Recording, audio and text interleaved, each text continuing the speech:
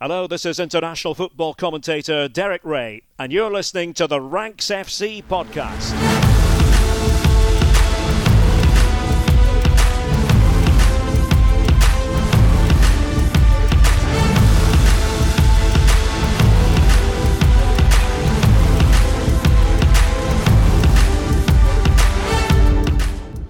Hello Rank Squad, welcome to a very special week here on Ranks FC. We're showing you what life is like as a member of our Ultras community on Patreon, where we release 2 extra episodes every single week. So if you like what you hear across the course of the following 5 days, the link to come and join the best community in football is in the description. Every Monday we do a post box where we answer the best of our Ultras questions on football across the globe, from Milan to Miami, Barcelona to Birmingham, Wellington to Warsaw and beyond. My name is Jack Collins and I will be your host today. And joining me, as ever, is the rank god, Mr. Sam Sai. Yeah, the resident expert on Wellington, reporting for duty, of course. And Dean Jones, Warsaw. I don't think we've ever spoken about Warsaw. I think that is the one place we've never discussed. Well, okay, fine. What do you know about Legia Warsaw?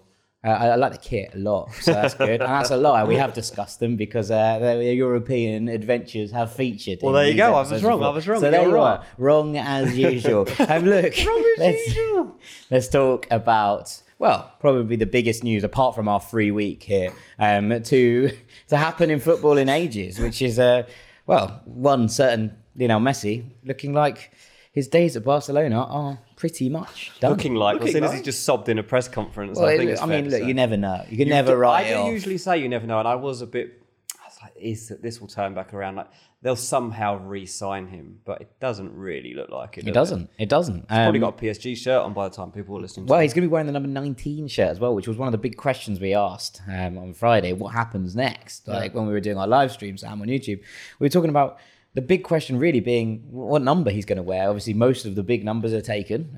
You can't see Neymar, although Neymar apparently did offer to give up the 10 shirt for Messi, which I think is... Yeah, right. That's nice. Which I is didn't nice. believe that. Was this a question from the patron about No, his this is shirt just number? chatting, chatting in general. We'll start with the questions though. Michael Lewis is going to kick us off. Twofold part. It says, with the arrival of Messi at PSG, would you put him on the right wing or in a centre-forward position? Perhaps running a back three and having Hakimi far up the pitch would allow for less tracking back for Messi. And he also says, with the arrival of Messi, what's the short/long-term plans for keeping this team at the current level? With Mbappe's contract coming to a close, do they accept his departure and slot Messi into a forward position? Do they restructure Neymar's contract in an attempt to keep Mbappe? The front three could be very good, but would like some opinions. Cheers from California. Let's start with the first bit. And Sam, we talk about Messi and the fact that he is the best walker in football, right? And he walks far better than most people run. But there is an element of this that you have to cover for that lack of way. And we saw that Argentina in the Copa America did that beautifully with Nico Gonzalez on the other wing and the way that they structured the team around that. How would you set this up? So there's part of me that looks at Messi at the right wing with Hakimi at maybe like a right wing back role and thinks it's just Messi and Dani Alves all over again, isn't it? And it would be beautiful in attack. But the thing is, we've always talked about is that you actually need to cover for Hakimi defensively. And now you'd have to cover for Messi and Hakimi defensively. So that right flank off the ball becomes a bit of a concern if you play Messi on the right wing. And I do wonder if that's maybe the case, or maybe that's the plan for when you come up against Brest or Nantes or something like that. But in the big Champions League games, do you need to consider something else? Do you need to consider the fact that Di Maria's work rate is actually super important to balancing out Hakimi's attacking exploits, and therefore move Messi into the middle somewhere and put Neymar back on the left where he's perfectly happy, perfectly capable, and we'll just leave Icardi out for everyone's sake. You know, that's just the easiest thing to do, isn't it? Well, I think the plan has to change depending on what stage you're on. And I love the idea of Messi and Hakimi linking up in attack. I feel very sorry for the right centre-back. Yeah, well, this is it. But is there also an element here, Dean, that we've seen them bring in Sergio Ramos into a defence that already involves your favourite, Presnel Kimpembe, Marquinhos? There is talent in here. Is this how PSG move forward? Do they go 3-4-3? Do they plonk an extra person into that defensive line in order to cover for the defensive deficiencies of what would be an amazing front flank? Yeah, maybe that's why they're being linked with Koulibaly right now. Maybe that is what they foresee. Maybe this is what Wijnaldum was for. It's possible. I mean, I watched PSG against Troyes on Saturday, and Hakimi was basically the right side of attack. He was so far forward. He scored But he was constantly up there. He wasn't back. Like, he didn't have to defend. Yeah. Like Sam says, like, you need someone to cover him. I can't see Messi playing right side of attack at all for them. He's going to float, isn't he? Let's face it. Like, he's going to play wherever he wants. And you say, is he going to worry about defending? I mean, domestically, there's not going to be that much defending to do.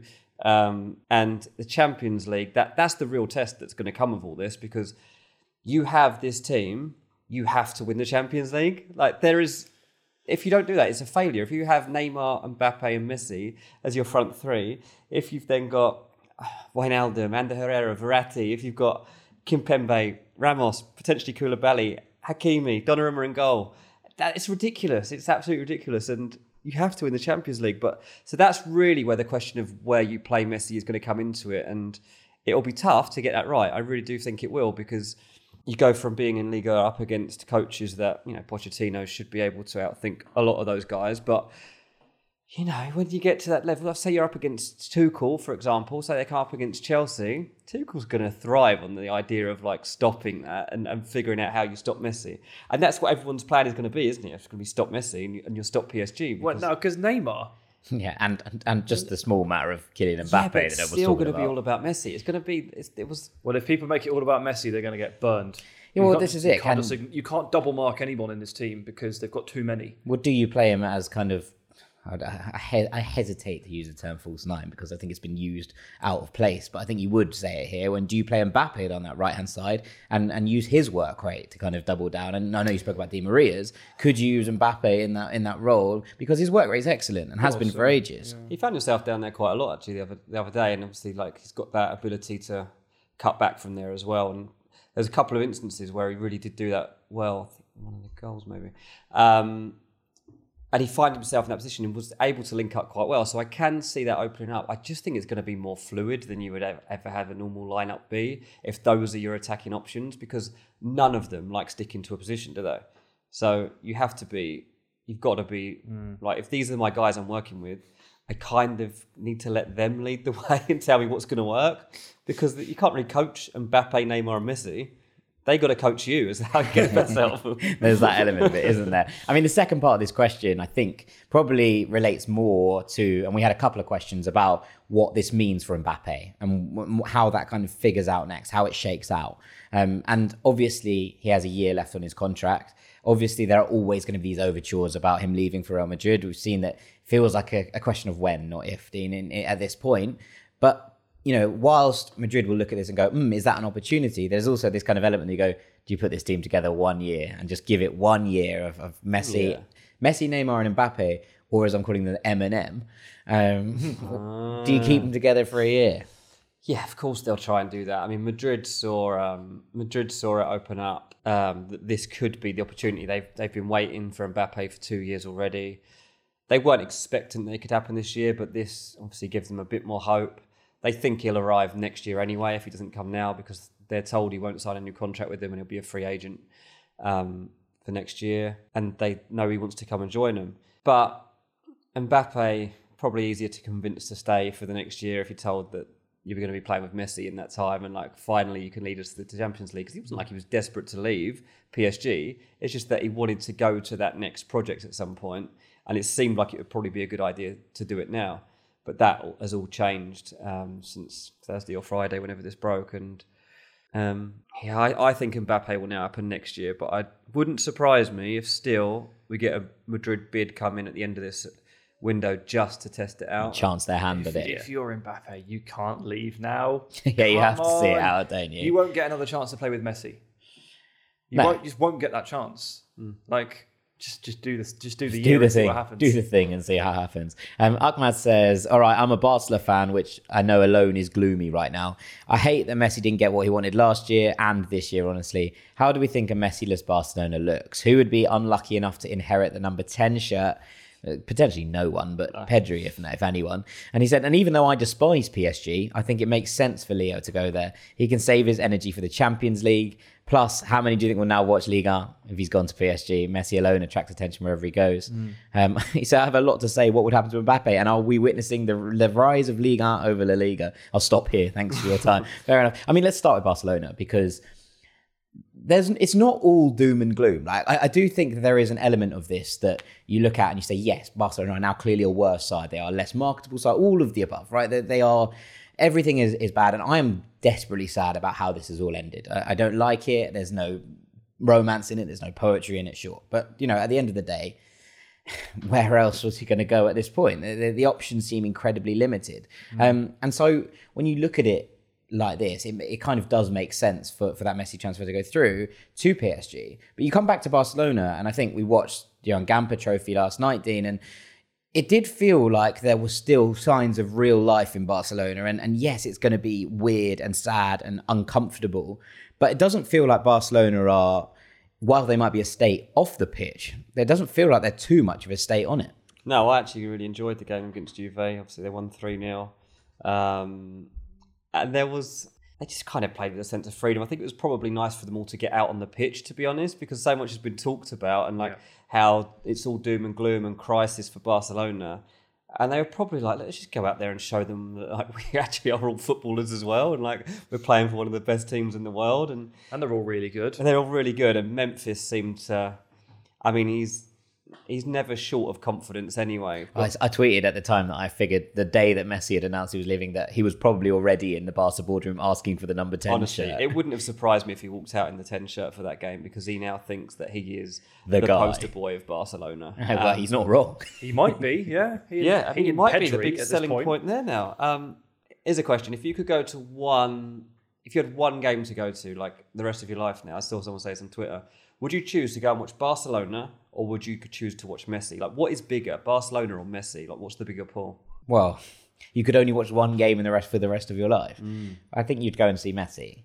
But I still think that the point is valid. Is Messi bigger than Barcelona? No, I don't think that's the question. I think that's just personal preference. Yeah. I think the fact that I would want to go and see Messi in the flesh is something that's different to wanting to go to the Nou Camp to watch Barcelona. The two things aren't inextricably linked. Do you know what I mean? Like, me wanting to watch Messi as an individual is not linked to the idea that he's bigger than Barcelona. It's just because I want to watch Messi. One more game, might as well make it. But is the lure of watching Barcelona and going to Camp Nou now no longer what it was? Because who are you going to watch? Well, no, I get that, but at the same Pedri. time, in the past, obviously you've had Ronaldinho, Rivaldo, you've had Samuel Eto'o, you've had Thierry. Are you going to go and watch Memphis Depay? No. Yes. I am going to pick Messi over Barca in that scenario, but it's because if I've only got one game, I'm going to make sure the best player alive is in it. That's only fair. Is the Clasico dead? That's the other question I saw. Do you think that game... I don't think... Well, people's talking about the question I was relating to there is Liga bigger than La Liga? And I think the question there becomes the Clasico is the biggest game in football, right? It's in terms of audiences and everything else. Is that game now got the law? Like, Ronaldo had gone and you still have Messi. Now Messi's gone as well. What's the Clasico going to be like next season? Well, I would argue that the Clasico has lost some of its allure, but I actually don't think it's got anything to do with Barcelona. I think the Clasico has lost its allure because Real Madrid are no longer a sexy team in so many ways. Like, Real Madrid are an incredibly efficient unit, and under Ancelotti, they haven't particularly picked up anyone in particular aside from David Alaba, who we know is a brilliant signing. I'm not knocking that signing by any suggestion, but they haven't looked at this transfer window and gone, oh, look, there's a big name. Who's the biggest name at Real Madrid right now? Kroos? Modric? Benzema? Who have been there for Eden years. Hazard, his name is. Eden Hazard hasn't played football in 20 million years. It's one of those things where I think that the allure of Barcelona is still far brighter than the allure of Real Madrid to watch right now as a neutral. With no real, kind of affiliation to either club. I think I would rather go and watch Pedri, Frenkie de Jong, Griezmann, Depay over the selection of riches at Real Madrid. That's where I am in the Clasico right now. I don't know if I would. I don't know. So the Bernabeu doesn't exist at the moment, does it? Yeah, it doesn't actually exist. So there's that element of it too. And Valdebebas seems to be very, it's trapped in like a monsoon. It's very vortex. rainy, yeah. I don't know why it's so rainy all the time. Yusuf Demir, Sam, who you mentioned on a pod a couple of weeks ago, as the most underrated, should we say, transfer of the summer, played this game, and he was great fun. He's been great fun all the way through pre-season, showing flashes of brilliance here and there. Look, it tells you really, doesn't it, how quickly things have moved on in the space of a couple of weeks. That when we did christen him the transfer that deserved more hype as the number one, I was thinking, well, yeah, but obviously you should be aware of him, but obviously put it on the back burner for a couple of years. Maybe bring that timeline forward. A wee bit. I still don't think see him as a 18 months. striker. Yeah, I Bring see it him forward as a 18 striker, months. but he as a starter, not a striker, I should say. There is also Alex Collado, who we thought was going to leave, who seemed to have in crisis talks with Barcelona last week. We thought he was going to go on loan, potentially to Belgium, was the kind of word on the street.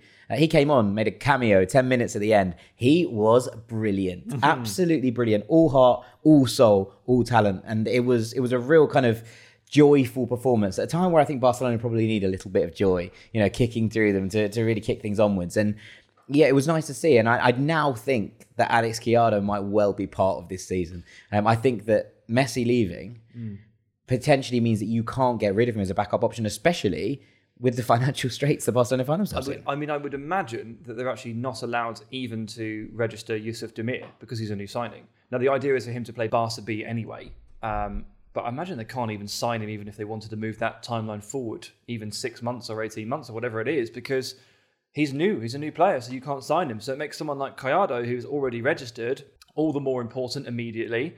And the academy has to be the way that they get through this, because that's what makes Barca kind of bomb-proof in this scenario, is the fact that they've got so many good players coming through in different positions. And I'd like to say as well, like, it's time to change the stance on Ilaix Moriba, who's been in a contract standoff and hasn't played any part in pre-season or barely been involved because, well, they're disagreeing over this, that and the other. Well, look, now you know the scenario, now you know what you need. And Moriba, the same as Collado, the same as Puig, the same as, Balde at left back. You've got to start relying on these players more than you initially planned to. Yeah, I mean, look, literally as we're recording, the news has come out from Albert Roger, who's a Barcelona journalist, that Collado is staying at Barcelona. He no longer wants to give up on the team. He knows that Koeman doesn't completely trust him, but wants to stay and convince him that he deserves to play. Same vibe as Riqui Puig last season. So we will be seeing more of Alex Collado. So that's nice. Let's move on to Ligue 1, where Benjamin has asked about, the whole league, basically, in one question. He said, Ligue 1 start this weekend was brilliant. I loved it. That Lille-Metz game in particular was absolutely electric.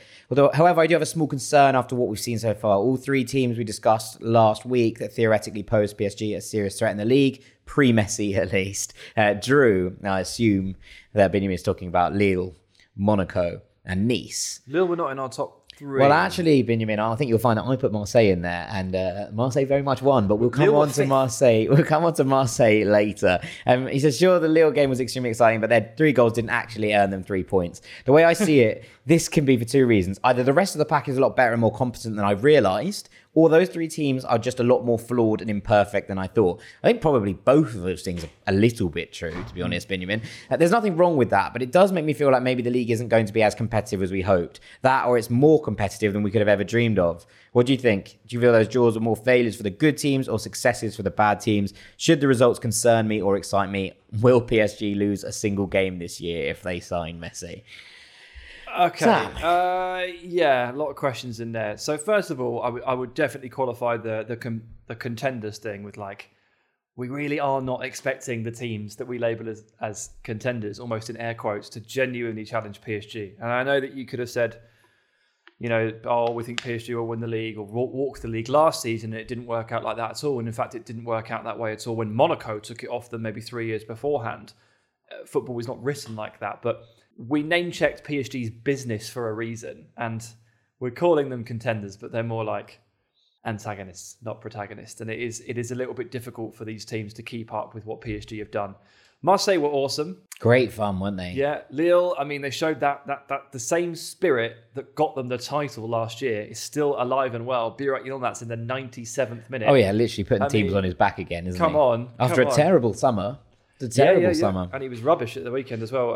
The weekend before, the Trophée des Champions, he was pretty useless, to be honest with you. But yeah, it was a funny one. I mean, Lyon came in, ran into some difficulties. Nice, goalless draw. I watched Rennes, and while they were thrilling at times, they were defensively shambolic for about half the game as well, and pretty much handed the initiative back to their opponents for no good reason whatsoever. So yeah, I mean, it's an opening weekend. It's full of fun. It's full of surprises. It's full of unknowns. It's the same in every league. But Marseille, we knew were good, and they're good. We're going to come back to Marseille, but I wanted to talk to Dean about PSG and that business. And look, we spoke about it. We named people as contenders to PSG, despite the fact that they are not the reigning champions of France, right? And that was done for a reason. And you look at their business, and this was a statement of intent, not just in the league, but in Europe. And what's happened is they've put together a kind of, Harlem Globetrotters-esque side in Liga, which basically, if Messi comes in here as well, it looks incredibly difficult for anyone to kind of come near them, never mind, to genuinely challenge. Is the kind of hope what you do that you put pressure on this PSG team, and by the time it gets to the latter stages of the Champions League in March, April, you hope that they have enough slip-ups in the tank that they're concentrating on the one thing that's eluded them in European glory, that they might be able to be readable in the league. Is that the only hope you have?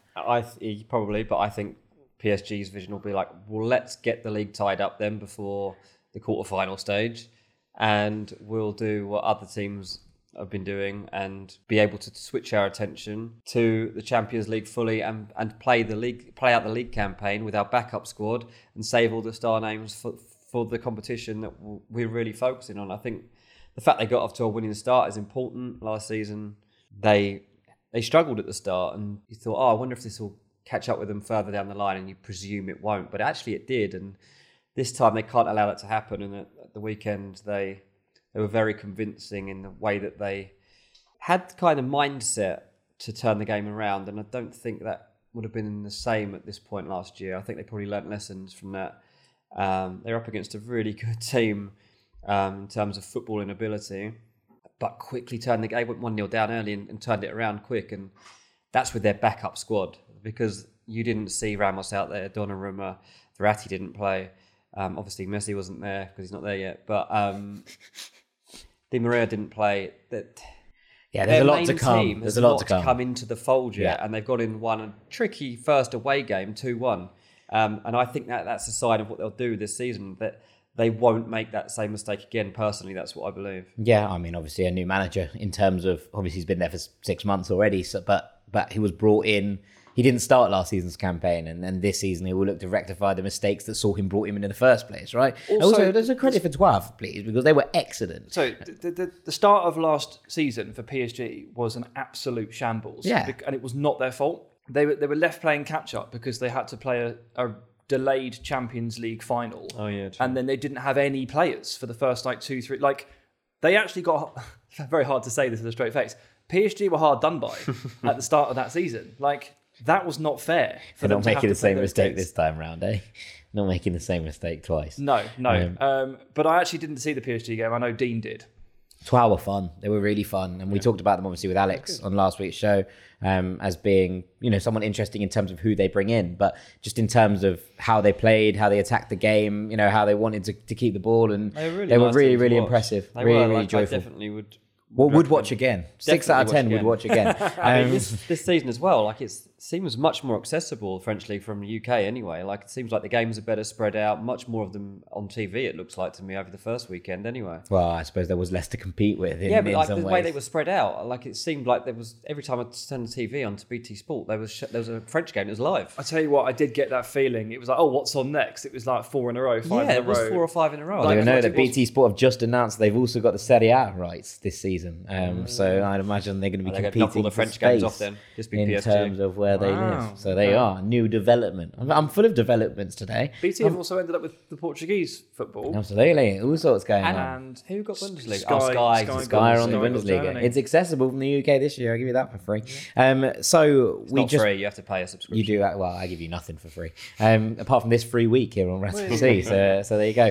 Look, we talked about Marseille very briefly, Sam, but they were heaps of fun. I couldn't leave Ligue 1 behind without talking about Sampaoli playing a 3-3-1-3 Bielsa style. Oh, glorious. Absolutely glorious. It was awesome. They battered Montpellier from start to finish and were 2-0 down at half time. So let me make that make sense for you.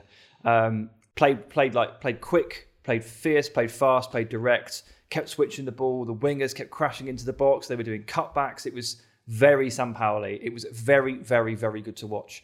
And they were getting loads of players into the box. They're getting Under off the right and De La Fuente off the left. They both had brilliant debuts and ended up assisting kind of each other for the first goal.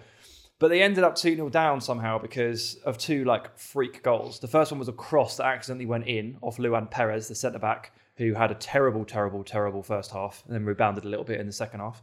And then the second goal, Gaëtan Laborde scored a Puskas contender. Yeah, it's not the first time he's done that either. Unreal, absolutely unreal. And like Marseille at 35 minutes in had dominated this game, had basically conceded one shot and a cross. They'd both gone in and they were like, what the hell is happening? Like, how does this work? To their credit, they just carried on going. And Sampaoli used his substitutes, or used a substitute very, very well. He brought Benedetto on. That freed up Dimitri Payet to play in a more of a floating role. In the one. Payet just completely and utterly took over this game, scored a couple of goals. His second one was amazing. And the wingers, all that pressure they were generating from the flanks finally told when Conrad assisted Cengiz. So a very good start for Marseille. 3-2 doesn't look great on paper, but this was a really ominous performance, and I will 100% be tuning in for their next game. Oh, they're chaos. It's great fun. Talking of chaos, the game was suspended briefly in the 88th minute because of Montpellier fans throwing projectiles onto the pitch. Yeah, really. I think it was like plastic bottles that were filled up with water or maybe other substances, I don't know. Valentin Rongier, who was on the bench, he was celebrating one of the goals when Payet ran over to the subs and he got hit by something. And that was like strike one, and they kind of ignored it. And then it kept happening. And Guendouzi was a target. Emptied a bottle at one point. Yeah. And in the 88th minute, the refs, this was the fun bit, the refs literally just left the pitch. But I don't think they told the players what they were doing. They just walked off. I don't know what the protocol is there. But the refs, they showed on the cameras, they walked like off through the tunnel and into the dressing room and just disappeared. The ref and the officials. The players were still on the pitch looking at each other like, what's going on? Are we playing or what's happening? Yeah, bit of an odd one. And yeah, they had to go to an advert break to figure it out. And then there was a tannoy announcement like, please don't do this. Like, it's not fun. Like, no one's if you keep doing this, we'll lose 3-0 by default. Yeah, we've scored twice. We're only going to lose 3-2 at this point. No one wants that hit on our goal difference. Come on. For those of you that don't watch Marseille regularly or semi-regularly, should I say, this happens genuinely about 4 times a season in Marseille games. Now, it's not always Marseille fans. I would like to just strenuously point that out. I'm not pointing the finger at them. But there's something happens when Marseille come to town that everyone kind of just loses the plot. I didn't expect it to be the first game of the season, but we are on one of our traditional 4 down already. So there we have it. And with that, I think it's probably time to move to England. And the first question for you, Dean, is from Emiliano Castagnon, who says, exciting times to be a Chelsea fan. Lukaku probably announced tomorrow, Koundé in the final stages, and the squad looks sharp and ready for the coming season. What would you consider a failure and a success this season? I'd say no trophies is a failure, but Premier League or Champions League is a success for me. I mean, I'd happy with that, mate. I'd say I'd agree with you, Emiliano. Any sort of silverware is probably a success, I would suggest. Yeah. It's a typical Chelsea fan, this, isn't it? I'd say no failure, or I'll take the Premier League. No, it does make me laugh, this exciting times to be a Chelsea fan, considering a couple of weeks ago we just had so many comments from, fed up, doom and gloom, Chelsea fans, they were panicky panicking. Chelsea fans, especially on social media, like, what are our board doing? Why aren't we signing anyone? Here we are. What would I consider a failure? Not being in the title race or not being in contention for the Champions League. You don't say, like, not winning those things, because there are so many other clubs. There are 4 clubs that you'd imagine going into the competition, looks like can realistically win it. 4 clubs that realistically will be in the Premier League title race. And as long as you're in that conversation in May, then you're good. You're good, because nobody has a right to do these things. And if you don't win it, you can't count that as a failure. It'd be like England saying that Euros was a failure because they didn't win the Euros. Like, that's what you said to me the next day. It was a success. Based on our rich history, we really had to win that one. But that's, I know some people will consider that failure, but it's not, obviously. Yeah, I mean, if you're in the conversation, right? Like, you can fall short to one of the other very, very good sides. Yeah. And it takes us quite nicely on to the next question from Sam Adelman, who says, between PSG signing Messi and Chelsea signing Lukaku, it has to be either of them winning the Champions League this year. Against the odds, who has an outside bet of taking it from them? Bayern, City, Juventus, Real Madrid, to me, don't stand a chance on paper. Wow. And this is a hell of a statement, Why are Sam. Man City in this list? I don't really know. And I mean, I would argue that just Bayern Munich probably should not be in this conversation, because Bayern Munich are Bayern Munich. And we're a little bit of an unknown quantity in some ways under Nagelsmann, but it's still Bayern Munich. And also, Juventus have brought Allegri back in. We have no idea quite how that's going to go, but you'd imagine we're going to see a bounce back. there's a lot. Real Madrid maybe is a fair point. It's the only one I'll give you of these four, to be honest, Sam. I think there are plenty of teams in contention for this. And what if PSG and Chelsea play each other in like the round of 16 or the quarterfinals, and suddenly the whole thing opens up, right? It's There's big statement. There's too much variance in football to be saying stuff like this, particularly when you don't know the way a knockout bracket can shape out. Real Madrid, I'm comfortable putting aside for this conversation. I am. But Manchester City are basically exactly as good as Chelsea. There's barely anything between them. So even with Lukaku added, I'm I definitely am not ruling them out. Bayern, I can understand some concerns, but again, I'm not going to rule them out.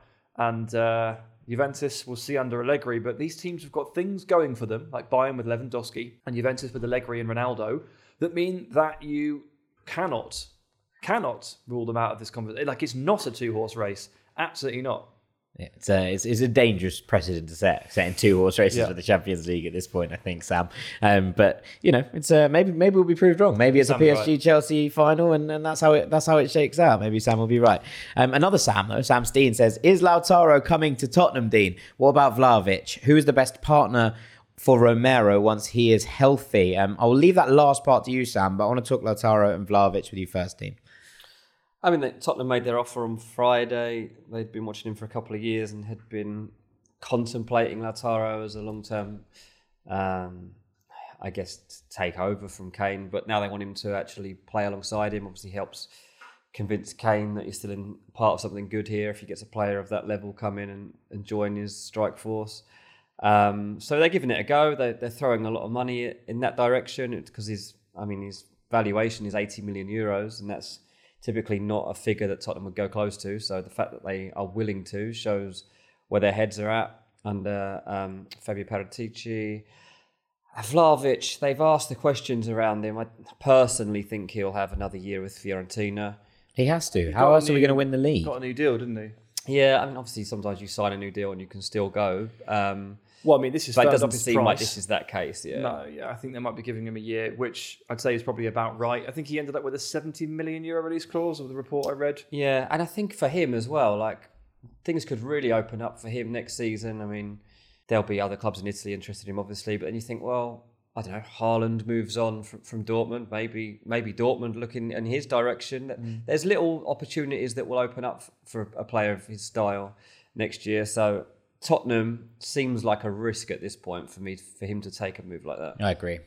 I think he could do with another year, obviously, at the Franchi, because I'd be delighted to see him lead Fiorentina to the title and win the Capocannoniere, which is impressive for a player at his age. But the new contract looks like it's been agreed, if not signed. So we'll keep an eye on that one, but I feel like he might well be sticking around for an extra year. Sam, it takes us to you, and the other question there, who's the best partner for Christian Romero once he's healthy? Yeah, interesting one. I mean, to start with, we'll just establish what kind of a player Romero is for those that don't know him, and you'll see pretty soon. I mean, he's interesting, isn't he? He's an intriguing player. He played in the centre of a back three for Atalanta and was allowed to not just leave his defensive line in search for the ball, but sometimes just leave his defensive line to go and play up front temporarily if he fancies it. I don't think there's a defender in Europe across last season that registered more pressures or more fouls, to be honest with you. And you have to get ready for this. The Christian Romero experience is... It's often not pretty. Yeah, I mean, it's really effective at points, but it will lead to yellows. It may lead to some reds at different points. And I'm trying to paint the picture there of a very aggressive centre-back who goes and hunts for the ball, who tries to put his body on the line. And I like a lot of it, but obviously, ideally, you'd partner that with someone who is much better in recovery. A dog and a cat. A dog and a cat. Now, the Tottenham staff at centre-back, they may not have the ideal partner for this guy right now. I don't think they do. I think Rodon could do a job, but you'd have to compromise him a little bit at what he's best at. But I think he could do it. Davinson Sanchez and Romero would be an absolute nightmare. So be a bit mad, let's rule that one out Mad. immediately.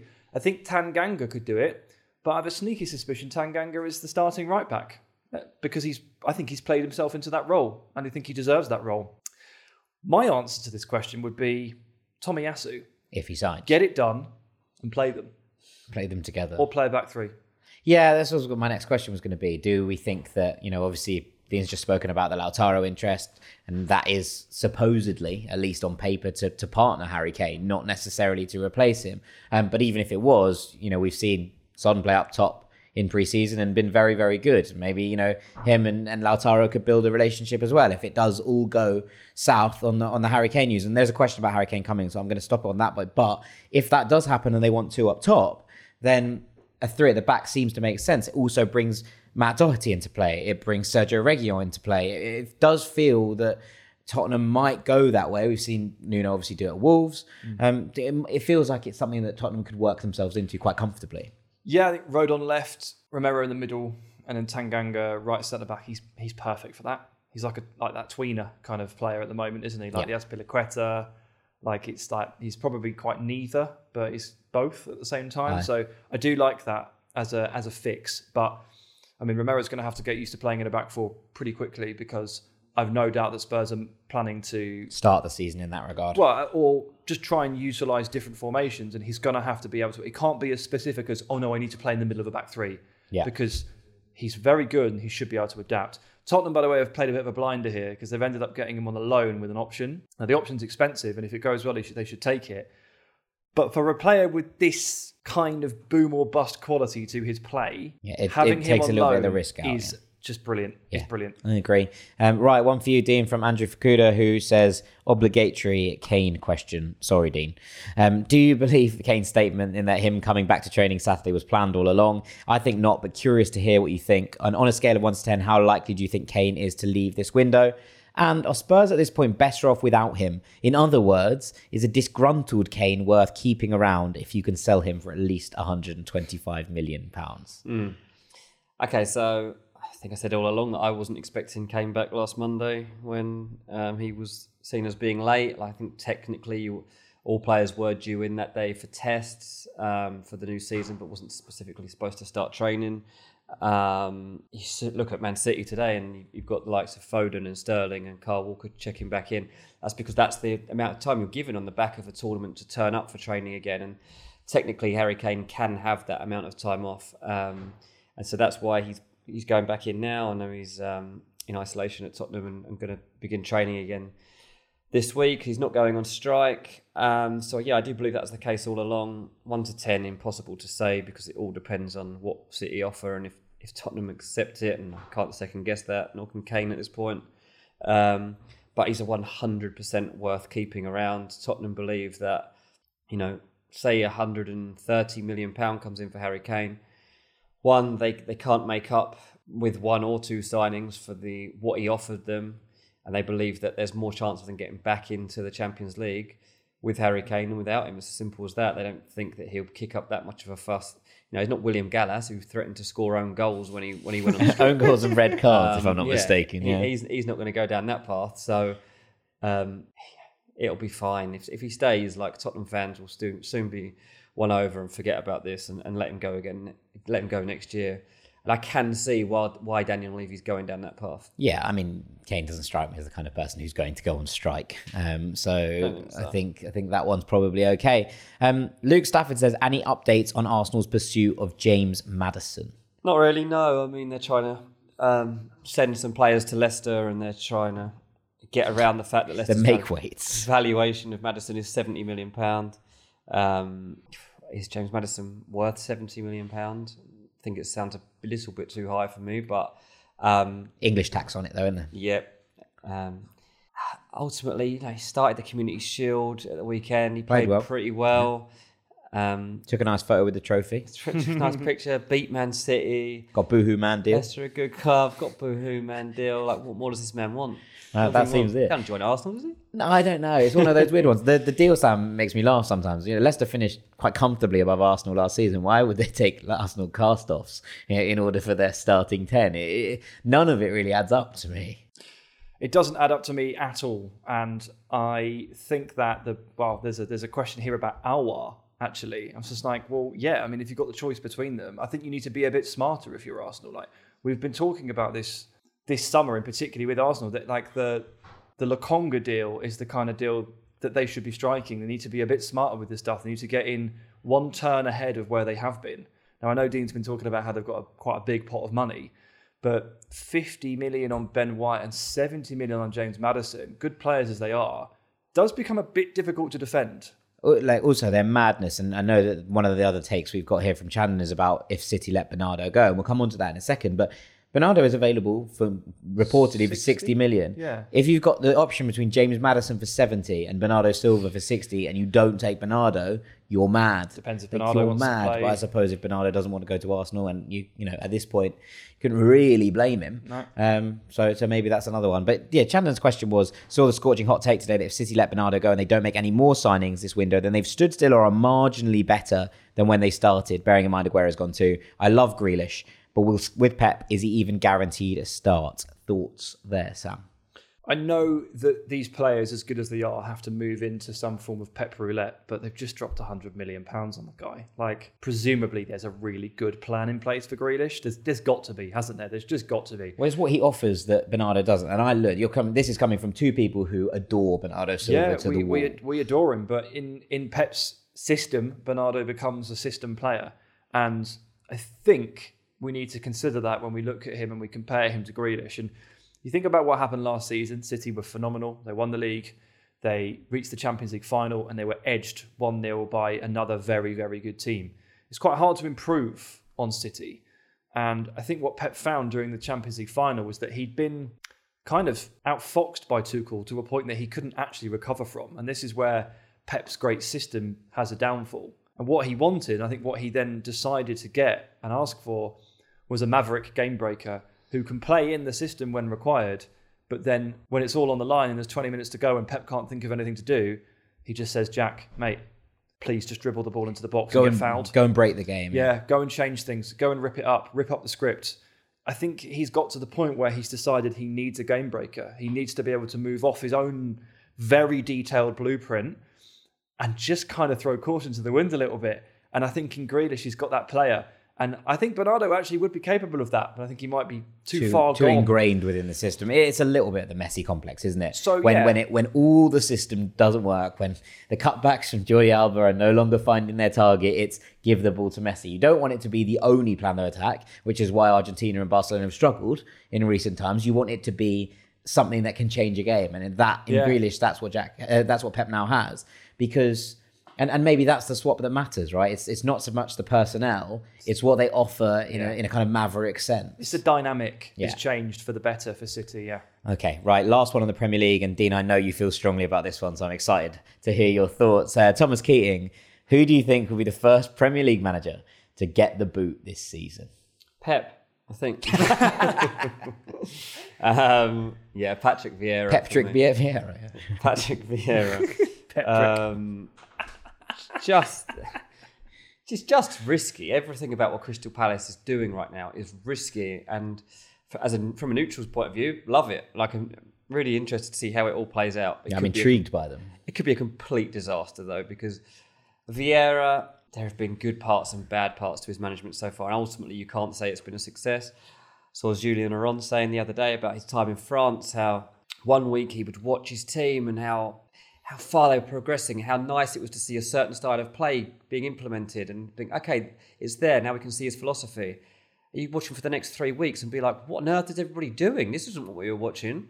And, NYCFC didn't work out either. And I think that Vieira, look, he's a lovely guy. He will motivate people through his status and also just through the fact that he's a genuinely good person. I'd like to see him do well, but he's going into a job that was held by Roy Hodgson. There's a lot of turnover, isn't there? It's a massive There's turnover. a lot of things going on. They're completely different in terms of everything they've done in this job before. And you come from Palace using 14 experienced players and just rotating them for 3 years to having a complete overhaul and now relying on youth and excitement, I guess. The sigh, as Dean said, excitement there, I think is testament to all of it, right? It's such a gamble, and I can see it. Going bad. It's going well in pre-season now. I'll give you that for free. Yeah, I've seen that. I've noticed it has started well. Fair play to him, but let's see we're a few weeks into the season how it's going. Sam? Dean's forgotten one very important thing, hasn't he? The Pozzos are back. Pozzos are back. Watford are back. The first manager fired, regardless of how he's doing, will be Watford's manager, Xisco. He's going to win 6 games on the trot and get fired in October. That's as good as he gets. It's a risky one. I actually disagree with both of you. And the first manager sacked this year in the Premier League is going to be Rafa Benitez. Now, I think that it's all a bit weird at Everton. Now, the fans don't want him to begin with, which isn't a good start. It's a bad start. He's felt like a bit of a random appointment at the time. It kind of came from nowhere when Everton were linked to a number of people. And their pre-season is a bit of a mess. Now, I know we don't want to read too much into pre-season. They got absolutely banged by Man United at the weekend. And this is an Everton team that you looked at and go, that's probably not too far off your first 11, boys. Pickford, Digne, Keane, Godfrey, Coleman, Alan, Doucouré, James, Iwobi, Demarai Gray, Andros Townsend. So they're just a DCL short of a full 11, really. It didn't feel it, and they just felt very poor. I'm just not sure that Rafa is the man to have taken this job after Carlo Ancelotti. I'm not sure that any of this is going to work, and I've got a horrible feeling that Everton are going to finish 14th, 15th, and at this rate, just might be a bit of a shambles. I reckon Rafa might be gone in the next 10 Do you know what weeks. his problem is as well? Like, he hasn't got very long to find his feet, because when you look at the fixture list, they've got it looks on paper, I know it's a silly thing to say, but they got Southampton, first of all, and Southampton aren't having a good pre-season either. They've got Southampton at home. So if you lose that game, because people will be expecting Everton to win that game, if they lose that, they've then got Leeds away, which again, this is Everton, so you should expect them to win. Probably won't. Then they've got Brighton away. Brighton seem to have a real good feel about them at the moment, so they could win that. Then you've got Burnley at home. You could easily see, like, if they've had a bad start, Burnley... This fixture list actually shouldn't be as hard as it feels. Like, Yeah. It's not like they've been given United, Leicester, No, City, exactly. and Chelsea. So if you have a bad start after playing those teams, then you really are in trouble, because suddenly you start looking a month in advance and you're like, hang on, we're going October into November. We've got United, Tottenham, City, and then Liverpool. Like, not in a row, but like over those 6-7 games. And basically you get to the game against Liverpool in November, and like, if you lose that, he's gone. Imagine the glee. Imagine the glee around Liverpool with having to do that. The biggest problem Everton got here is not the fixture list. It's that their best player by far doesn't want to play for them.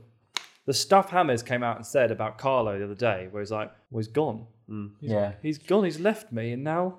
Rafa feels like he might look. have been left behind a wee bit. And I think we've seen this at a couple of his last jobs, in that he likes, what he's brought in Andros Townsend is a very, very good Premier League player. This is no disrespect to Andros Townsend, but it feels like Everton are potentially regressing with these signings rather than improving, and that worries me. They're just a bit old-fashioned, aren't they? Rafa is old-fashioned. And it worked for ages, and I'm starting to get whiffs of the idea that it may not be quite as effective nowadays. Okay. Combined with the fact that the fans don't want him and his best player doesn't want to play for him, that is a recipe for trouble. Yeah, I think that might be a fair shout. Let's go to Italy, though. And there's a couple of questions here about Inter, who are a little bit of a mess. So one from B-Money, one from Connor. B-Money says, as a Serie A fan, I'm very concerned about Inter's fire sale and how it hurts the competitiveness of Serie A, especially in European competitions. If Inter sell Big Rom and Lautaro, where do they go? And Connor said, Inter are falling apart from within. Conte gone, Lukaku gone. Now looking likely Martinez might go. How do you think they do in Serie A? And do you think they'll struggle for the top 4? It doesn't look great. And none of this is reference to the fact that Hakimi is also left. Yeah. I'm just Ashley Young. I spent a lot of last season watching Serie A, and I loved it. It was such a good league last year, and there's nothing inside of me that says watch Serie A this year. It's just so difficult to sell to myself. Like, Juventus coming back in with Allegri, Inter falling apart after finally ending that dynasty. It just looks like it's not going to go very well for Inter, and the competition for Juventus isn't going to be there. It's very difficult, I'm sure. Like, if I was an Inter fan right now, I'd be feeling as bad as Barca fans. Like, just as bad. This is terrible what's happening to them. I can't believe how bad their situation actually is, that all of these players are being sold. Yeah, it's not pretty, is it? I mean, look, there is going to be a challenge for Juventus in that Fiorentina are keeping hold of Dusan Vlahovic. Yeah. Also, I mean, AC Milan have signed famously handsome Frenchman Olivier Giroud to partner the Lions' Zlatan Ibrahimovic up front. And Thomas Keating said, are they going to play as a front two? Because I can't see any defence keeping a clean sheet against them, even with a combined age of 73. Oh, my God. I think it's 1 in, 1 out, don't you? Maybe. I think it's 1 in, 1 out. But there's going to be competition in Serie A. It might not be as as dramatic perhaps as last year, but I think that Milan will probably kick on a wee bit. I think Inter will regress. In fact, I'm starting to have feelings that Inter are not going to make this top 4 if they don't sign. And look, Zapata will probably come in from Atalanta, who will replace him with Tammy Abraham, which seems like an upgrade. And Atalanta, who, bear in mind, ended the season last year very well, who, were competitive for long periods of it, could well be the main challengers to Juventus. And they've also signed Mary Demiral from them. I think this is going to be fun. And Martin Ramirez says, is this one of the steals of the summer? Well, presumably it's on a loan with an option to buy. Yeah. So that's obviously always a really good start. Demiral comes with his fair share of question marks and risks nowadays. It's been a while since we watched him put a season together. And he was terrible at the Euros. Not going to hold that much against him, but everyone else was too. Let's just say it's been a while since we've seen Demiral at his best. Demiral at his best is excellent, and this is a steal, as long as he is who he is. And it's hard to say, isn't it? Yeah, I think he'll fill that Romero role quite nicely, to be honest. I think he'll be a nice person in the middle of that back three. I think he provides the aggression that you need in there. He's also a classy operator. I think that Atalanta look like they've signed well again. They look sharp. Always. I just think that we're moving into an era where I think Atalanta might just be quite nice, and it's going to be. I think they are the main challengers to this Juventus crown. Again, we're calling teams crowns that don't have the crowns, but it feels like we're getting there again. And there's Jose Mourinho's Roma to think about. And Martin says, Mourinho in mid-season form in a pre-season match is something we can all be here for. Sent off in a pre-season game against Real Betis, lads. Phenomenal. It's what you want. It's what you love to see. This is Mourinho in full Italian mode, and I am here for it. This Roma side are going to be a problem. I'm telling you right now, they're going to be a problem. Yeah, I haven't seen that game yet, but I've actually recorded it because I need to watch it just in case this referee was a bit of a melon. Because I think we're going to bring that back this week on the pod. The grand return. Yeah, I think it might have to come back. And I need to see this refereeing performance if it's quite as bad as it's made out to be, that Mourinho had to march onto the pitch, complain about it, and then 3 of his players get sent off as well. Sounds like a bit of a mad pre-season. 3 of his players and him sent off in one game. Unbelievable. Great value. And this was drama. It was great drama in another of the New Balance friendlies. Yeah. Between... Oh, no. That's not true. Betis aren't sponsored by New Balance. But this was drama, a lot of drama, and we had I had a great time. I was very good. The Elder Shomurodov scored, which I was delighted about. The Elder Shomurodov. Well, I was pleased. The Elder Shomurodov. The Elder Scroll. Yeah. The Elder Statesman. Yeah, the Elder Statesman. But he's very young, isn't he is quite young. It's it's interesting though, because obviously, there's talk of Dzeko going to Inter. As part of this new day. At that point, we've got Shomurodov leading the line. I can't wait for him to be 30 so we can call him the Elder Statesman. Oh, he's going to be great. Fallen in love Once with he's scored 100 goals, it's going to be great fun. So, we're going to keep an eye on Roma as well. So there's lots to be excited about in Italy, just maybe not a title race. Yeah, probably. But alas, we should move onwards and let's go to the quickfire / random section because there's a lot going on here. And John Van Kirk opens us up by saying, here's one. Out of all the managers in the world right now, which one would each of you rather be? Have to imagine Poch is under the most pressure to win everything. Simeone has to be sitting back wondering how lucky could he be that his 2 fiercest rivals either got worse or just got another year older this season. Allegri coming back as the prodigal manager, or do you go straight batshit and choose Wayne Rooney? Thoughts? I don't think I'd want to be Wayne Rooney. You don't like a challenge, Dean. That's the problem. His life seems a bit chaotic for me. It does look difficult. Does this incorporate personal lives? No, you can have your own personal life. It's just in the manager's seat. Yeah, okay. Derby then. I'd like to be Wayne Rooney. You think that's the challenge you'd want this season? You'd want to keep Derby up in the Championship? A Derby squad with 9 players? I wouldn't want to be Poch because I wouldn't want to talk to Neymar. Too much pressure there as well. You can't really go wrong if you're Rooney. If you go down, it's like, well, fair enough, you tried. Yeah. And I've heard anyway that he's lined up for the Salford job once that one's done. Anyway, I quite fancy the Salford job. So, Sam, which manager would you like to be? I really don't want to be a manager. It looks difficult. Does look tricky. It looks very difficult. Can I pass? Yeah. I'm going to go back to yes. I know the answer is no, but I just can't be bothered with the argument. I think there's an element to say I would actually pick Jose Mourinho. I'd like to be in charge of this Roma team, just like being chaotic, having a great time, getting sent off in pre-season friendlies, as we've just mentioned. That's the managerial role I would pick right now of any in the world. I'd like to be in charge of this AS Roma rebuild. What's that Portuguese team on those islands? Yeah, Santa Clara on the Azores. I'll go with that. You'd like to be in charge of Santa Clara. You get Europa Conference League football. Mate, I've so nailed it.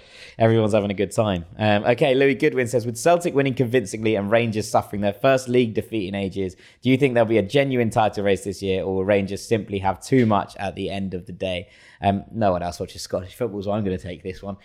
Celtic were great fun. And a hat-trick from new boy Kyogo Furuhashi was sensational, frankly. He had a brilliant game. I've never seen someone create so many chances. He missed like 3 sitters and scored a hat-trick. And Celtic were really, really good. Rangers were unlucky, to be perfectly honest to them. They were done by a freak goal from Dundee United. But it does put the markers on, I think, because Celtic obviously lost the first game of the season to Hearts very, very late, and Rangers won. And there was a kind of this sense that it was like, oh God, it's already over and it's week 1. And this has just put everyone back into, okay, maybe it's not quite as over. Ange has got a really, really difficult job at Celtic, Ange Postecoglou, and we've spoke about it a little bit across the course of the summer, and the fact that this is a poison chalice in many ways at the moment, just because Celtic can't really spend. They're behind their rivals, and coming second in Glasgow is just not acceptable. You know, there is no two ways about that. You know, whoever loses out of the Old Firm is always going to feel like they've had a terrible year. And therefore, that job felt like a bit of a difficult place. But obviously, Lila Bada's come in, Starfelt's come in, and Kyogo's come in. And between them, there seems to be starting to find a level of, well, I would say work that seems to happen. We saw them play against Jablonec in the middle of the week. You're saying some names here, mate. The 3 signings you just mentioned, and then they sound like Avengers. Well, maybe this is Celtic's Avengers after last year, right? After losing out on the 10 in a row. Maybe Celtic have just brought in the Avengers, and that's what you're asking me. But yeah, there is an element now that I think that this feels like if Ange can start to coach the best and coax the best out of a new group, a young group, and genuinely put up a challenge and a fight, and also make sure Celtic are entertaining and good value. And look, if they win against Jablonec, they're going to have European football on some stage. There'll be one more playoff to see if that's the Europa League or the Europa Conference League, but there is going to be there's going to be European football at Parkhead at Paradise. So there's an element of this that I think is going to be exciting. I think there will be a title race this year, and I do kind of get to the point where it's really interesting to see that this is a kind of more settled Rangers squad under a more settled manager against a young Celtic squad that is trying to be brought up a level. And I think it's a really intriguing race if it does come down to that, because they're 2 very different elements competing at a very different level. Yeah. So that's where I'm at.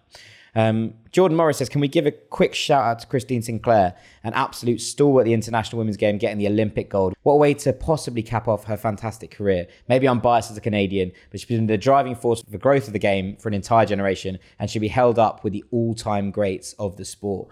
Yeah, absolutely, 100%. And, you know, there's so many records and differing kind of elements that have gone down the years with Christine Sinclair that you kind of forget. I think you kind of just assume that she's always been around winning teams because she's always been in these discussions about how brilliant and how on top of the game she's been.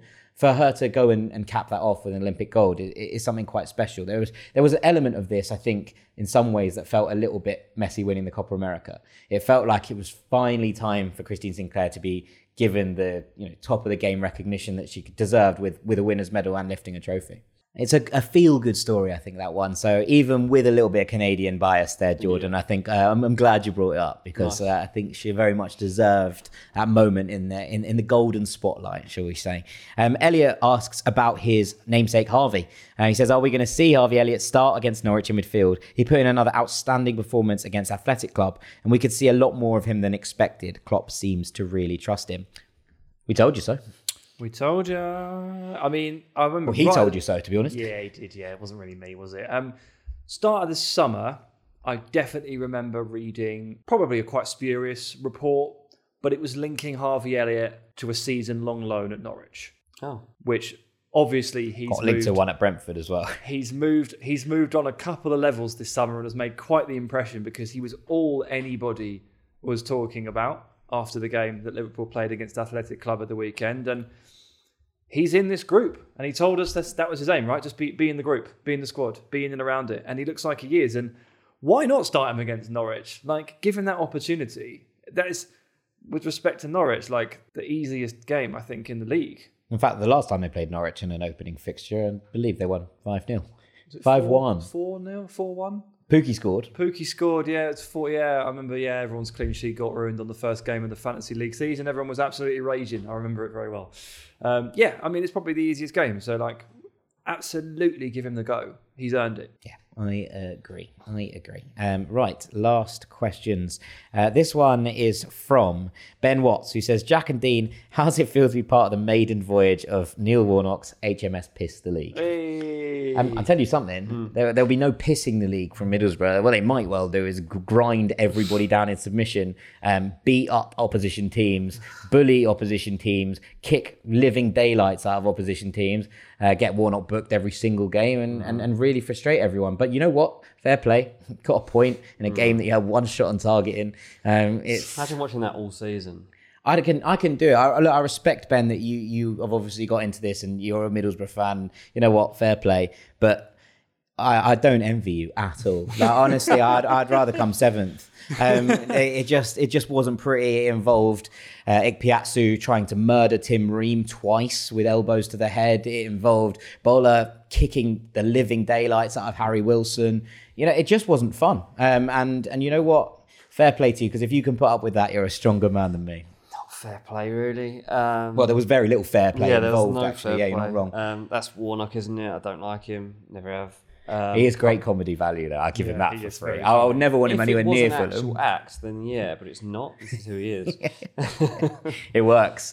We got well and truly Warnocked. It was very annoying. And the older he gets, the less he cares as well. Oh, he loves being the villain. He's at 72 now or something ridiculous. He's got this massive paunch belly and he's just walking up and down that sideline, just winding everybody up and reveling in it. It's so funny to watch. I felt for you boys. Nothing says welcome back to the Championship than one shot on target equaliser from Neil Warnock's Borough.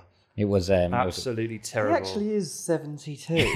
What is he doing? Also, interesting fact from that game at the weekend. Luis Belmonte got booked for Fulham, right? Booked, yeah. And the last time he was booked for Fulham was on April the 18th, 2007. 5,227 days between his two last bookings for the club. I remember it well. I think that might be a record. I was there. You were. It was against Chelsea. I was there. But yeah, I presumed I was. I just obviously can't 14 remember. years, 3 months and 22 days. I think that might be a record between bookings for the same club. Yeah, so we'll I mean, we'll it have a has look an at that. asterisk over the record. Yeah, we'll have to send it to Oily Sailor to get it to get it verified. But you know, hopefully at some point. And right, with that, I think it might be time to pull this to a close. All that's left really for me to do is say thank you very much to Dean Jones. Cheers, mate. Yeah, thank you very much to Sam Ty. Thank you. I've been Jack Collins. This has been the Ranks FC Monday Post Box. Thank you so much for listening. We hope that you enjoyed the Monday Post Box. This is what we do every week. We rattle our way around Europe having a discussion about the best and the worst of all the things across the top 5 leagues and beyond. The link to join the Patreon if you do fancy joining us on a full-time basis is in the description. We'd love to have you on board. Thanks for listening. We'll see you on Wednesday for the full Premier League preview. Take it easy. Peace.